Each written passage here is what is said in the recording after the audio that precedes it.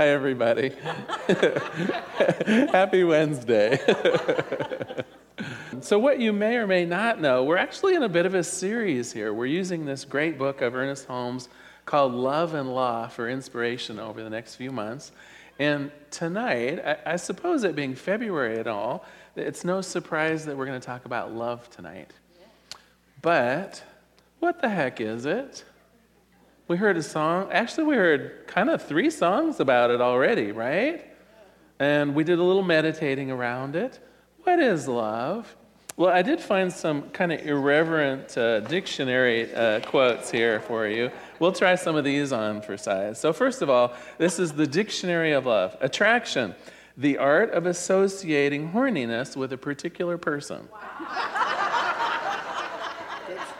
Good. Yeah, I thought you'd like. Aren't you glad you came to church tonight? Yeah.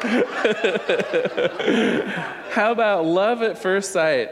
What occurs when 2 horny but not entirely choosy people meet? It goes downhill.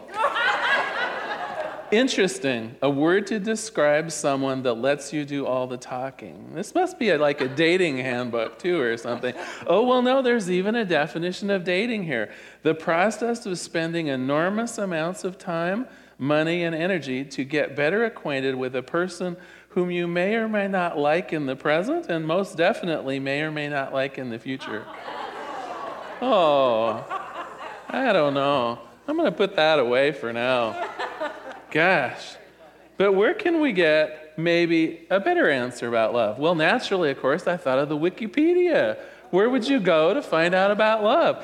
And what I found out was there's 3 components of it. Not 1, not 5. Love is based on 3 components. First of all, there's lust. Yes, biological models of love tend to view it as a mammalian drive, much like hunger or thirst. A leading expert on the topic of love divides the experience of love into 3 partly overlapping stages: lust, attraction, and attachment. So first, lust is the initial passionate sexual desire that promotes mating and involves the increased release of chemicals such, and it goes on, and talks about how these little things like latch onto parts of our brain and make us do crazy things. Then it says, but you know what? This only lasts a few weeks or maybe a month. Then attraction kicks in. Now that's the more individualized and romantic desire for a specific candidate for mating. And it develops out of lust, but moves into a longer lasting form. And again, it talks about the neuroscience, including pheromones and dopamine. And what they're describing here is like a drug. What they're really saying is when you fall in love, you're drugged. And so that lasts from 1.5 to 3 years. Then the 3rd stage kicks in, and it's called attachment. It's the bonding that promotes relationships lasting for many years and even decades. And it goes on to talk about some of the chemicals that are actually released into our bloodstream and affects our... But wait a minute, that's not why you came here tonight, is it? Is this really love? See, I think we have mixed up, if you will, not the what, but the how. Do you know what I mean? This may be how it works, but I don't think this is really describing what it is. I want to try something else on size for you. Would you close your eyes for just a minute? I want to read you something. When your love reaches the core, earth upheavals and bright eruptions flow into the air. The universe becomes one spiritual thing. It's that simple. Love mixing with spirit. Now today, like every other day, we may wake up empty and feel frightened. But don't open the door to the study and begin reading. Instead, take down a musical instrument. Let the beauty we love be what we do. There are hundreds of ways to kneel and kiss the ground. That's from the Persian poet Rumi, and I have the the great honor of filling in for Reverend Shannon this week as she's teaching practical mysticism, and we're going to be covering Rumi. And you know what? I think approaching something like love from an aspect of science, kind of crazy. Approaching it from the idea of poetry, though, I think makes a little more sense to me. Rumi, wrote thousands and thousands of poems, some of them quite passionate sounding, some of them sounding like the object of desire was, part of the mating instinct, and yet all of them written with the idea of God as the intended object of love. And so I'd like to spend a few minutes today talking about God's love. I know I promised we would talk about how we can become more effective in love, but for a moment, let's talk about God's love. What is it? This is the part where we get to have audience participation, by the way. So what does God's love mean to you? How about some shout out of some ideas or words? Acceptance. Unconditional. Anything else? Comfort.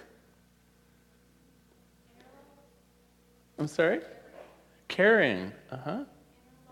Inner love. Mm-hmm. Unconditional regard. Unconditional regard. Sacrifice. Abundant. Endless. Grace, yes. Inspiration. Generous and joyful. Spirit in action. Let's stop for a minute with a few of these ideas. Now, a couple of you mentioned the idea of unconditional. And I want to work with that for a moment.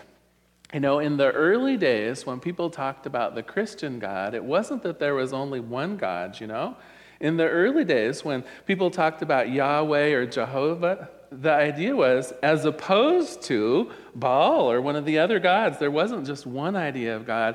And at that time, the idea of God wasn't particularly loving, if you will. It was pretty much a conditional system. You had to pay your taxes towards Jehovah. You had to do what you needed to do. And then the condition would be you would get into heaven. So in the early days of many of the major religions in the world, God wasn't that idea of unselfish or unexpecting love, right? It actually had conditions with it. But today, I think that we have a good understanding of God as giving, as loving, and it doesn't matter who you are. It doesn't matter what you've done. It doesn't matter whether you come to church on Wednesdays or on Sundays. Just by the mere fact you are part of this thing that we call God, you are loved unconditionally. The other thing that a couple of people talked about was, I think, the immediacy of it. It's there for us always. God doesn't have loving days and unloving days. God doesn't go on siesta or something like that, or you wait for certain times, right? You don't have to feel God's love just at a certain time or a certain place. It's always available. And the third element of what I heard also was that God's no respecter of persons. Again, in the olden days, Jehovah gave his love only to who? The Israelites, right? There was a specific love, a specific God for specific sets of people, and you best be beholden to figure out that you're praying to the right person, the right set of beliefs, the right set of ideas. Not so much anymore, right? Our idea of God's love is that it is truly available all the time and for anyone that chooses to feel it. I have a proposition for you all. And here's where we start talking about the idea of becoming more successful in our own loving relationships. My thesis tonight, my belief, is that the more that we can love like God, the more successful we will be in loving and being loved, even in our earthly relationships, even in our friendships, even in our marriages, with our children, with our coworkers. The more that we can emulate, if you will, or maybe even a better way of looking at it, is the more we can allow God's love to pass through us in the same intentions, the same manner in which God gives it to us, the more successful we will be. So let's take a moment and look at these three aspects just for a moment. So first of all, unconditional. Are we pretty unconditional in our relationship with others? Oh, okay, great. I'm so glad there are honest people in this room. You know, all the time I hear people out in the world, even in very public situations, saying things that make me think, oh my gosh, I'm not so sure that this is the kind of relationship I would want to be in. You hear parents talking to children in terms of, now, if you really loved me, you'd know to be quiet in the store. Yeah, and how well does that work? But the idea, I think, is pretty common, right? If you really loved me, you would know the things I like. You would know the behaviors. If you really loved me, you'd pick up after yourself. All of these conditions that we put on the love that we say. And I'm not saying that we shouldn't have rules for coexisting, right? I think anyone who has ever lived even with just a roommate realizes we have to have boundaries. We have to have rules for coexisting, and there's no problem with that. Well, of course, we can work out the dynamics of being in relationship in terms of making sure we pick up and, pay for things adequately and whatever it is. But why do we attach that to love? I think there's our mistake. We can have the rules, we can have the boundaries, but let us keep love in that pure sense. Let us truly be able to offer our love to someone without strings attached to it. When we have strings, when we have love like a barter kind of thing, the trouble with it is, then what are we expecting to come back the other way, right? If I give you love with strings attached, I got to expect, right, that the same is going to be true for me, that I'm going to have to behave in certain ways or do certain things to maintain that relationship of love. Let us give love freely, but also have it be free. Let us not say in order to love you, you have to do things or believe things or behave certain ways or become something different. So often in my counseling practice, I hear people saying, well, the trouble with this relationship is I just can't be myself. And when we talk more about it, right, it's as though in order to maintain the love, I'm expecting myself or someone's expecting me, but really, of course, it's myself, is expected to behave certain ways and be certain things and like different things and have different sets of friends. And that's not love. That's some kind of strange business deal we got going.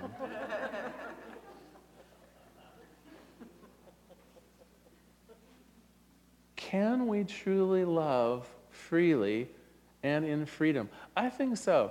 I think God does a great job with us, and I think we can pass that along. I think we can go ahead and have our physical limitations. We can have the, if you will, the transactions or the agreements or the boundaries set up for good behavior, and at the same time just give away our love like mad. The other thing we talked about is it for everyone? Because that's the other thing I notice. I notice people that are so very loving with their families, and then off to work they go, and who is that person? Have you met someone like that seems so good in certain areas of their life around love, maybe with their children or with their husband, and oh my gosh, at work they're a terror. What's that about? I think as freely as we can give our love away, the more wonderful it is. And I think it can happen in the line at Safeway when things are backed up. I think it can happen on church on Wednesday nights. I think it certainly can happen with our kids and with our family. But I think even the people that are hard to love are deserving of a chance for our love. You know, Jesus, the master teacher, said that we should even love our enemies. And I have to admit, there have been times in my life when that was a real call to question my own ability to love. Now, I don't actually think I have enemies. If you're out there, hold up your hand so we can figure this out later. But I have had people in my life that I thought were downright hard to love, downright difficult to love. And I would say, perhaps here is how we become a better human being. Here is some work for us to do as individuals. Now, again, I'm not saying we need to tolerate bad behavior. I'm not saying we need to tolerate abuse. Some of the reasons that people are hard to love is because they behave in really stinky ways. And I'm not saying that's appropriate, right? Again, we have those limitations set up clearly. We say how we're to be treated. We stand up for good behavior and what's right for us and in our families. And at the same time, I'm going to try my best to say, there too goes God. There too, in that difficult person, is part of the divine. And my hope is on my most difficult day, on the day that I've had, the day from you know what, that someone might look at me in that same way and say, there's part of God too. On the worst day, on the most difficult day, there too is part of God. The last element of God that we talked about in terms of love, I'm going to turn into our homework. And that is that love is available always. And so I'd like you, if you're willing, this week, or maybe even more than a week, to put a little filter in place. Are any of you familiar with kind of putting a perception filter on? And what I mean by that is we're going to have just a little heightened awareness of what we say and what we do and the decisions that we make in terms of love. And what this filter would be is to ask yourself before you speak, before you take an action, and in particular, before you enter into some kind of a conversation with someone or a response to someone, ask yourself just very quickly, what would God do? What would love say? How would God behave in this manner? Or how would, the best way I think of it is, how would God as love handle this situation?